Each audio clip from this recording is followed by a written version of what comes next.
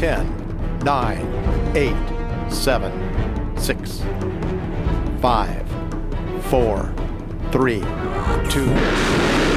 Main engines start and liftoff of the Delta II rocket with SMAP, making global observations of soil moisture for climate forecasting. As you can see, some very, very interesting information. Oh, man. What is going on? Blair, where you been? I missed the launch. I saw the launch, but I've got Firebird too. The students aren't going to be able to see their data. It's going to be an academic nightmare, scientific problem. I let them down. No, I wouldn't be that hurt over the situation. I assure you that Firebird 2 was on board. It just took off. We had separation of SMAP from the Delta II rocket, and Firebird 2, as well as the other CubeSats, will be deployed momentarily. Now I'm perplexed because what do they have? What was I carrying? I mean, do they have backups or duplicates or parallel universes? I'm not sure. I'm a little confused right now. But okay, well, we'll work that out shortly. But I want to know what happened to you. I want to know about your journey here. Well, I can tell you just a few things that I recall from the trip. Let's check them out right now.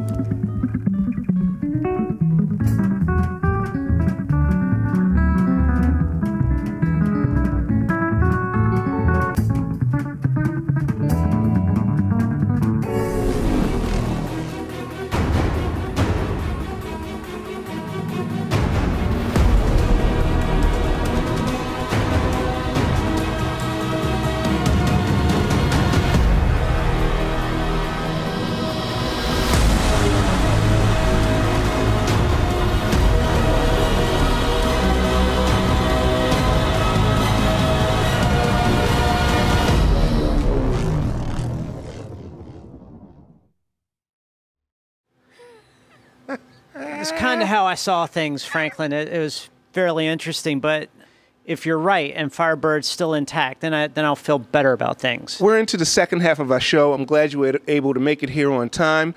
And we need to start looking at the interviews and talking to the schools that were involved with the CubeSat. So you actually talked to some while you were over at Montana State. Actually, that's true, Franklin. I had a great time with the students. And as you know, I get really into the whole college environment when I get there. But let's find out what the students had to say about their mission.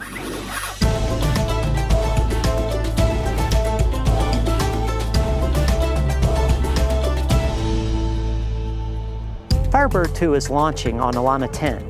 So I'm here at Montana State University in beautiful Bozeman, Montana, to meet the Firebird 2 team, find out all I can about their CubeSat, and who knows, maybe I can play a role in the success of their upcoming launch. Nate, can you actually tell me what Firebird stands for? It's a lot of words. So Firebird is, it helps when I see it. Let's see, so it's a pretty intense acronym. Yeah, it's Focused Investigations of Relativistic Electron Microburst Intensity, Range, and Dynamics. And the fire and bird actually mean two separate things, where fire is the payload, where the F stands for fire, and then B, bird, is the bus. So the payload is provided by University of New Hampshire, and the bus, bird, was provided by us. You've got like embedded acronyms, I mean, you're stacking acronyms on acronyms, and it's like this circular acronym thing. Is that part of the requirement when you join the team that you have to memorize that? I don't think it's a requirement, I think it's a rite of passage. Well, that's good. You need those are important. What is Firebird 3 and 4, or what are 3 and 4 Firebird? So it's Firebird Mission 2, Flight Units 3 and 4. So it's a little bit confusing with the numerical naming system.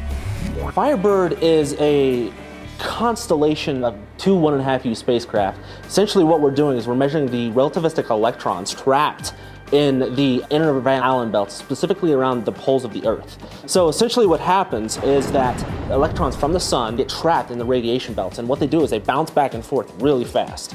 And what happens is that there's this phenomenon called electron microbursts, where it's this period of very highly precipitating electrons where they terminate into the Earth. And we're trying to catch these phenomena. They're really quick, less than a second, microseconds. And Wow. that's microbursts, really quick. So what we're doing is we're trying to measure the burst intensity, ranging, and dynamics. So essentially what happens is when our spacecraft are launched from the rocket out of a P-pod, kind of calibrated the springs that separate the two, so they separate very slowly. And we have GPS units on board, so hopefully what we're going to do is we're going to have these two units that are flying through the radiation belts, and we'll catch some activity, right? And then the second one will follow through it. Through the time and GPS data we have on board, we'll be able to figure out how long these things last, how big they are. And when these events happen, they're relatively rare as well. You guys have a unique challenge in that you're not using a propulsion system No. So how does that work? You just take the best that you get upon launch? It's a whole bunch of math, a whole bunch of modeling. So we spend a lot of time with software on the ground when we're designing our mission, and we're designing our various subsystems to ensure that we will be where we want to be. What's the biggest challenge for you writing all the software for a mission of this kind? Well, the biggest challenge with writing any software is testing it, because when you start getting into something so complex like, even a simple CubeSat, there's so many variables that, you could have this input change at one time and this input change at another time. So it's just really testing all the different cases where, if it runs fine one day, maybe it won't the next. So testing is the biggest hassle. Now, when you encounter a bug in the software, especially in space, are you able to maybe fix it from a software standpoint? Yeah, so there's kind of two layers of software. There's the main operating system, and then there's command sequences, which are basically commands that we can store on the spacecraft and have them execute at certain times of the day, or even when it first boots up or after a certain event has occurred. We're not able to patch the actual operating software on orbit, but we can upload new sequences so that if there's a problem, on boot, it can run a command that might fix that problem. It's a little bit harder to fix things in space, I would imagine. It is, yeah, and it comes back to the same thing. You have to test the software patches before you release them, because maybe this spacecraft's not working quite how you want it, but this patch might kill it. With the first two Firebird units that launched about a year ago, we had the engineering development unit here on the ground. And now that engineering development unit is going to be launching into space with another Firebird this time. But we still have a little bit of hardware left here on the ground that we can test with and testing changes to the spacecraft software. What goes into a decision to build your own board? Do you usually do that because it's an opportunity for you to try something, or is it dissatisfaction with what you were able to get and you're kind of like honing it? So essentially, originally our first spacecraft, Merope, launched in 2006, made a big crater in Kazakhstan. And that mission, we designed everything. I wasn't here at that time, but we designed everything. Same thing for Herbie that launched in 2011. We designed every single thing. But for Firebird, we decided to sort of branch out and focus on what we wanted to design. So there's an optimization problem, trying to see what we want to purchase commercial off the shelf and what we want to design. Specifically for the power board, we were not satisfied with its performance. It did not perform how we expected it to. So we designed our own because we could not rely on the power board we were using previously.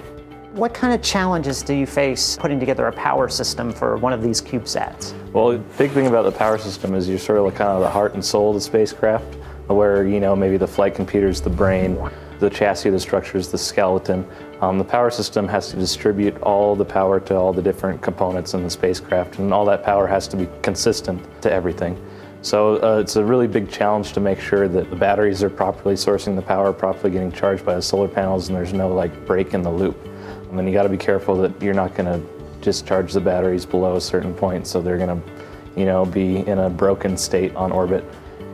heat can be a real problem on the spacecraft. What are some of the things that you did to help dissipate the heat problem? Because I always thought the heat problem would be something from the sun, but there's some heat problems on how from the instruments itself and things like that. So how do you handle those problems in space? We have a few small components that actually generate quite a lot of heat. So we have to basically get that from inside the spacecraft outside of the spacecraft. And so we have to figure out either conductively or radiation. Turns out you just paint it a certain color. And that's what you paint it black, basically, is what it comes down to. Awesome. And that helps the radiation. So how do you determine what's causing heat in space? Like if your one hasn't launched yet, is that in some of your testing that you do here in the so we lab? have a thermal vacuum chamber just over there. And so we do a lot of testing in there. And we can get it cold, we can get it hot. And in vacuum, we can test how well the spacecraft will shed the heat. Are there some structures that are just better at reducing heat than others? And did you consider even making the spacecraft out of a different material at any point? We didn't have that much design freedom, unfortunately. Aluminum is pretty good. Aluminum's one of the best, and that's what it's made out of. But at the time, we had to get it delivered quickly, so we didn't have time to make drastic changes like that. Well, now, listen, I'm looking at this CubeSat, and it's very similar looking to the Tesseract. I don't know what that is. You don't know what the Tesseract is? No. Tesseract.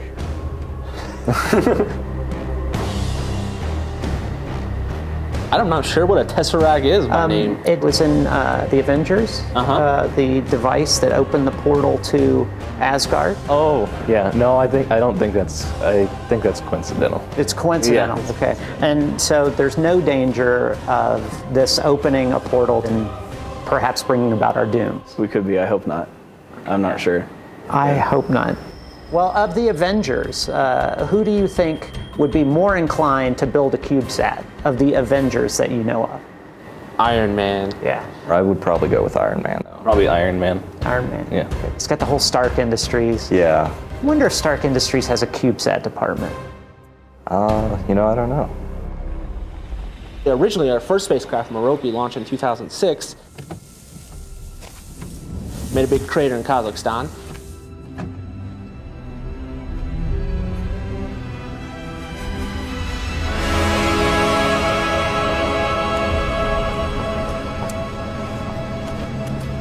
So, we found it.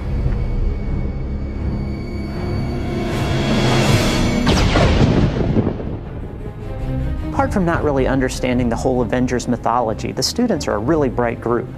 The real question is, how can I convince Dave Klumpar that I have the enthusiasm it takes to be a member of this program? It's really important that I make a very good impression on Dave Klumpar, the principal investigator for Firebird, if I want to be a valuable member of this team.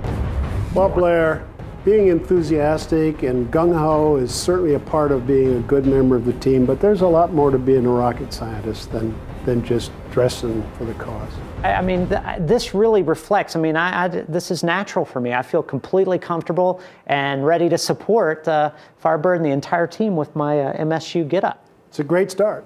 What I want to know is, if I'm going to be a member of this team, tell me a little bit about how Montana State, and you in particular, got involved in CubeSats, because this is a really growing industry.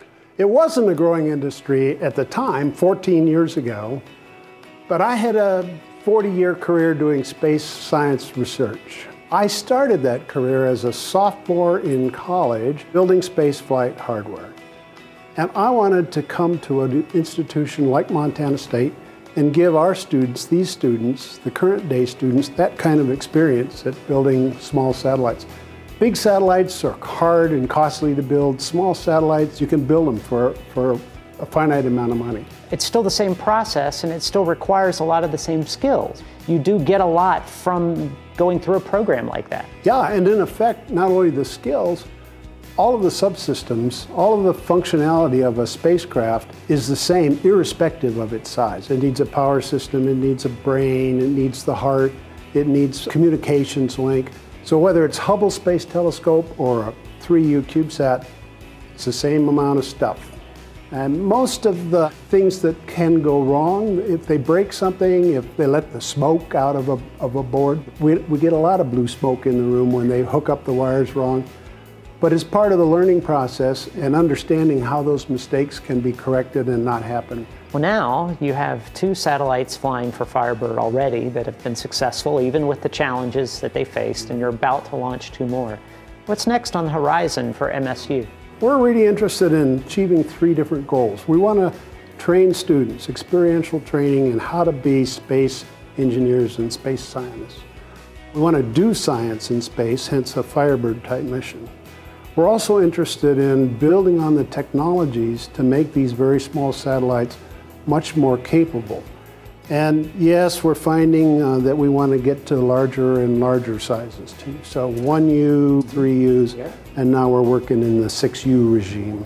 Now, on the 6U, is the primary motivation to expand to 6U really so you can do more science, or is it also related to things like maybe being able to add propulsion or some other capability? We want to get more power, and surface area gets us more solar arrays, more solar panels, more solar cells. It gets us more power, and we can put more capability into a box that's a little bit larger. For example, we have a proposal in right now to fly a CubeSat into an orbit around the sun, and it's going to carry a laser communication system. That takes a little more space than a standard RF radio transmitter. Now, a CubeSat around the sun, did I hear that correctly? That's right. Well, now how would you, and we're speaking very enthusiastically clad layman's terms here, but how are you going to get your CubeSat to the sun without a major propulsion system? Well, you know, NASA's developing the next large launch vehicle, the Space Launch System. And NASA has agreed to allow secondary payloads to ride along on what's called the EM-1 flight in 2017 or 2018. And those satellites will be carried into an orbit that places them past the moon and into an orbit around the sun. So even without propulsion on the satellite, it's the big rocket booster that's going to get us on the right trajectory. Well, that would be Pretty something. Cool opportunity. Yeah, I'm really thinking, because I'm a big fan of space weather, not terrible space weather, but good, healthy space weather. And so I could see a lot of opportunities where perhaps I could play a role on the team. I'll bet that we could get you on this team if you can do more one-arm push-ups against our sports champ out on the field at homecoming this weekend. You'll become a member of our Space Science and Engineering Lab team. Well, that's quite a challenge there, because I can't do 2-hand push-ups. I mean, I got to get in shape to do those. So, I'll work on it, okay? Yeah, because I want to be a part of the team any way you see fit. I want to try it, because obviously you guys are doing some great work, and if I can be a part of it, all the better. And I'll give you $10 if you beat champ. Okay. All right.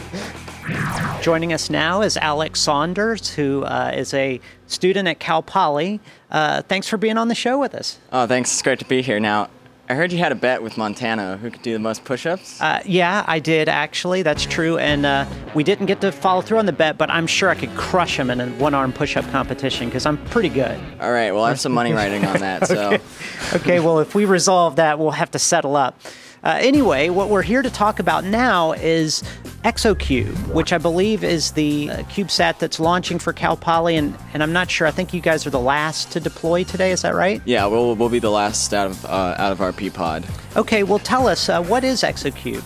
So ExoCube is a weather satellite that we've been working on at Cal Poly. It's measuring hydrogen, oxygen, helium, and nitrogen, ions and neutrals in the exosphere, which haven't been measured in a while in the exosphere. So. And that's basically for space weather, correct? Yes, and also ion storms, possibly when you get a solar flare, and then the ions that occur during that in the exosphere. Gotcha. Now, your role on ExoCube, what did you do in working on ExoCube? So I was an electronics engineer. I designed a lot of our sensors interface and interface with the Goddard instrument, the mass spectrometer. Did you say NASA Goddard? Yes. So you were actually working on something that they would use, or what was the relationship with Goddard? We needed an instrument, and this was sponsored by the NSF, and looking for a mass spectrometer, but mass spectrometers are normally very large, so we had to miniaturize it. So NASA Goddard said, hey, we can miniaturize it. So then they built us a miniaturized mass spectrometer. And so we had to communicate with them, to interface with them, and say, okay, how are we going to talk to you? How are we going to get your data? So we've got to work closely with them. This is one of the things that I think is so great about the whole ELANA program is not only do you get to build satellites, but you really go through that entire process of working with other organizations and institutions to, get payload, to get instruments, things like that. 'Cause it's really a cool thing. Oh, it really is. Got to, talk with them. They're a professional organization. We're students, so as we're going through, we're getting advice from them as well on how maybe we can improve. So it's pretty awesome. We're back in the lab with Keith Mashburn, the research engineer here at Montana State University. Keith, what are some of the things that you're seeing in the CubeSat world that are actually going to help the students in the next few years? Well, I think one of the most disruptive new methodologies is the advent of using additive manufacturing in building satellites, or 3D printing as it's more traditionally known. And it's a much more diverse than, say, trying to build something purely out of metal, where you're restricted to standard processes, standard materials. And with the additive manufacturing, you can build structures that you cannot make using more traditional manufacturing methods. So looking into the future for Montana State and the projects they have here, is your next satellite going to be done through additive manufacturing, or will that be several satellites down the line? Well, I think we're already really setting the tone for our next generation of small satellites with our PrintSat mission, which is actually a 3D printing based satellite structure with all your standard avionics systems inside of it. But what I would really like to see is our next generation satellites utilizing additive manufacturing to the greatest extent possible, because of the wonderful advances and the savings in time and assembly. One of the greatest advantages, I think, of additive manufacturing is you can build these complex assemblies with very few fasteners. And as a guy who spends most of his day putting the spacecraft together, anything you can do to reduce part counts, to reduce complexity, will save us all time and money in the end. How would 3D printing have helped, or additive manufacturing have helped assemble a mission like Firebird? Well, I'll just say that access is a problem. Depending on the levels of assembly, you can only do certain things at certain times. And so you really have to plan out the assembly in exquisite detail. And in some cases, certain operations are impeded by a week, a few days, while you wait on epoxy to dry because you can't bolt this next thing together. And so by using additive manufacturing, I think we could greatly simplify the assembly process and reduce the overall build time substantially. And I think for us, that would be a wonderful benefit. Well, I see a lot of advances coming your way for CubeSats. It's very exciting. Hopefully, when I'm fully adopted as a team member, you will have a sort of a foolproof CubeSat structure that I can't damage, and we can possibly launch a successful CubeSat together if I can get on board here. That sounds like a great idea. I appreciate it. I'm going to do everything I can to prove that I'm qualified. It was awesome to spend time with the Firebird 2 team here at Montana State University, but I'm not quite sure I've done enough to be a valued part of this team. If only I could find a way. We will very carefully package the spacecraft, put them inside this box, and ship them off to Vandenberg Air Force Base. Spacecraft in there? That's correct. Fantastic. Firebird on the move. Firebird on the move. Satellites in hand. It's Vandenberg or bust. Let's go. All right. I'm going to be a part of the team. Spin move. Watch out. Little side step. Nice.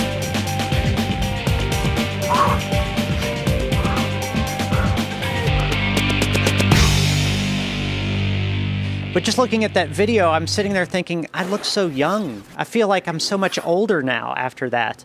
But thanks for being on the show with us. We do want to talk about GRIFX, but just to let everyone know, during our interview here, we're actually going to get word from someone just off camera that the deployments are going well. So Charles, tell us a little bit about GRIFX. Well, GRIFX is a technology validation mission that's sponsored by our NASA's Earth Science Technology Office.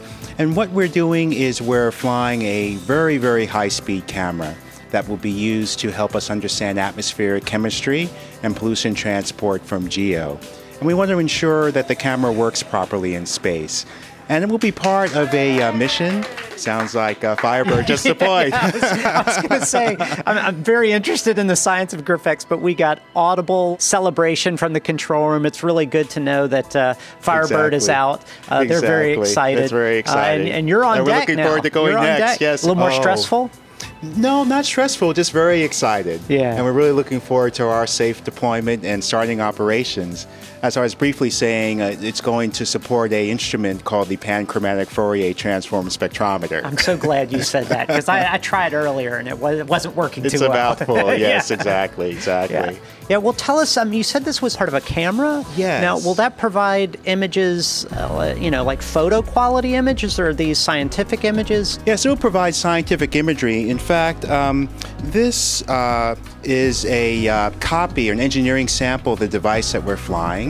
And what it is called a ROIC, or Readout Integrated Circuit. And it takes very high frame rate imagery, and that will allow us to make these future measurements as part of the Pan-FTS instrument. Now, so... sounds like GRIFX has deployed. Yes, you're good. Yes. And our collaborators at University of Michigan, I'm sure, are very proud as well, as we are at JPL. I was going to ask you whether the pan, yes. Whether it was actually, that's already been validated, or is that actually what's being tested on this flight? Oh, yes. Well, we're testing this ROIC chip on this flight, and once we can verify that it's working well, we'll integrate it into the Pan-FTS instrument, which we hope to finish for a future mission. So by doing this flight, we'll learn a lot, and it will benefit all types of missions going forward. Yeah, and the third and final CubeSat has been deployed, and it's a success, so that's really great. That's great news. We heard cheers slightly off camera in the other room, but tell us, how's the mood? How's everybody feeling after a successful deployment? I think we're relieved. I don't know how else to describe it. It's been a long road. We've been working on this mission for about 18 months to bring everything together, and it always feels good to finally put the spacecraft where they belong. Now, the real work begins for the CubeSat teams. They have to go perform their mission. We go home and get ready for the next launch.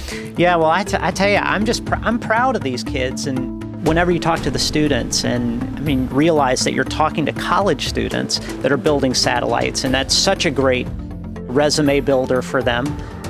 But then it's also a big benefit for NASA and other folks that are getting to launch missions on a much smaller scale. Tell us a little bit about the success that we have on this mission. Absolutely. Well, let's see. There are several tangible benefits that the taxpayers get from missions like these. First of all, we are encouraging the next generation of scientists and engineers to go out and do great things, and we've been talking all about that today. These students are a great example of that, and there's many, many more behind the scenes. These are just the representatives for those teams, but there are a lot of others that have helped make this happen. That's a huge thing. The second thing is we get to go demonstrate technology. GRIFX is a great example of that. This is a way to buy down risk on more expensive missions in the future. These CubeSats are relatively inexpensive, certainly order of magnitude or two less than what we would see for the large spacecraft that GRIFX will ultimately, that instrument will be involved with.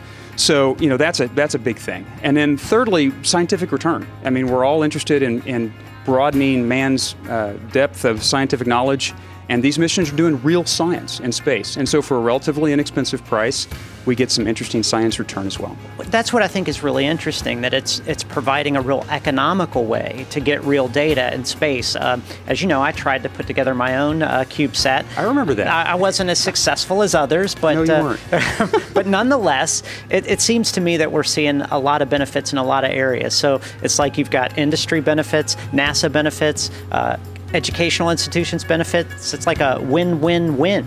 Win cubed. Nice. It's almost like he planned it. Anyway, you're watching NASA Edge, an inside and outside look at all things NASA.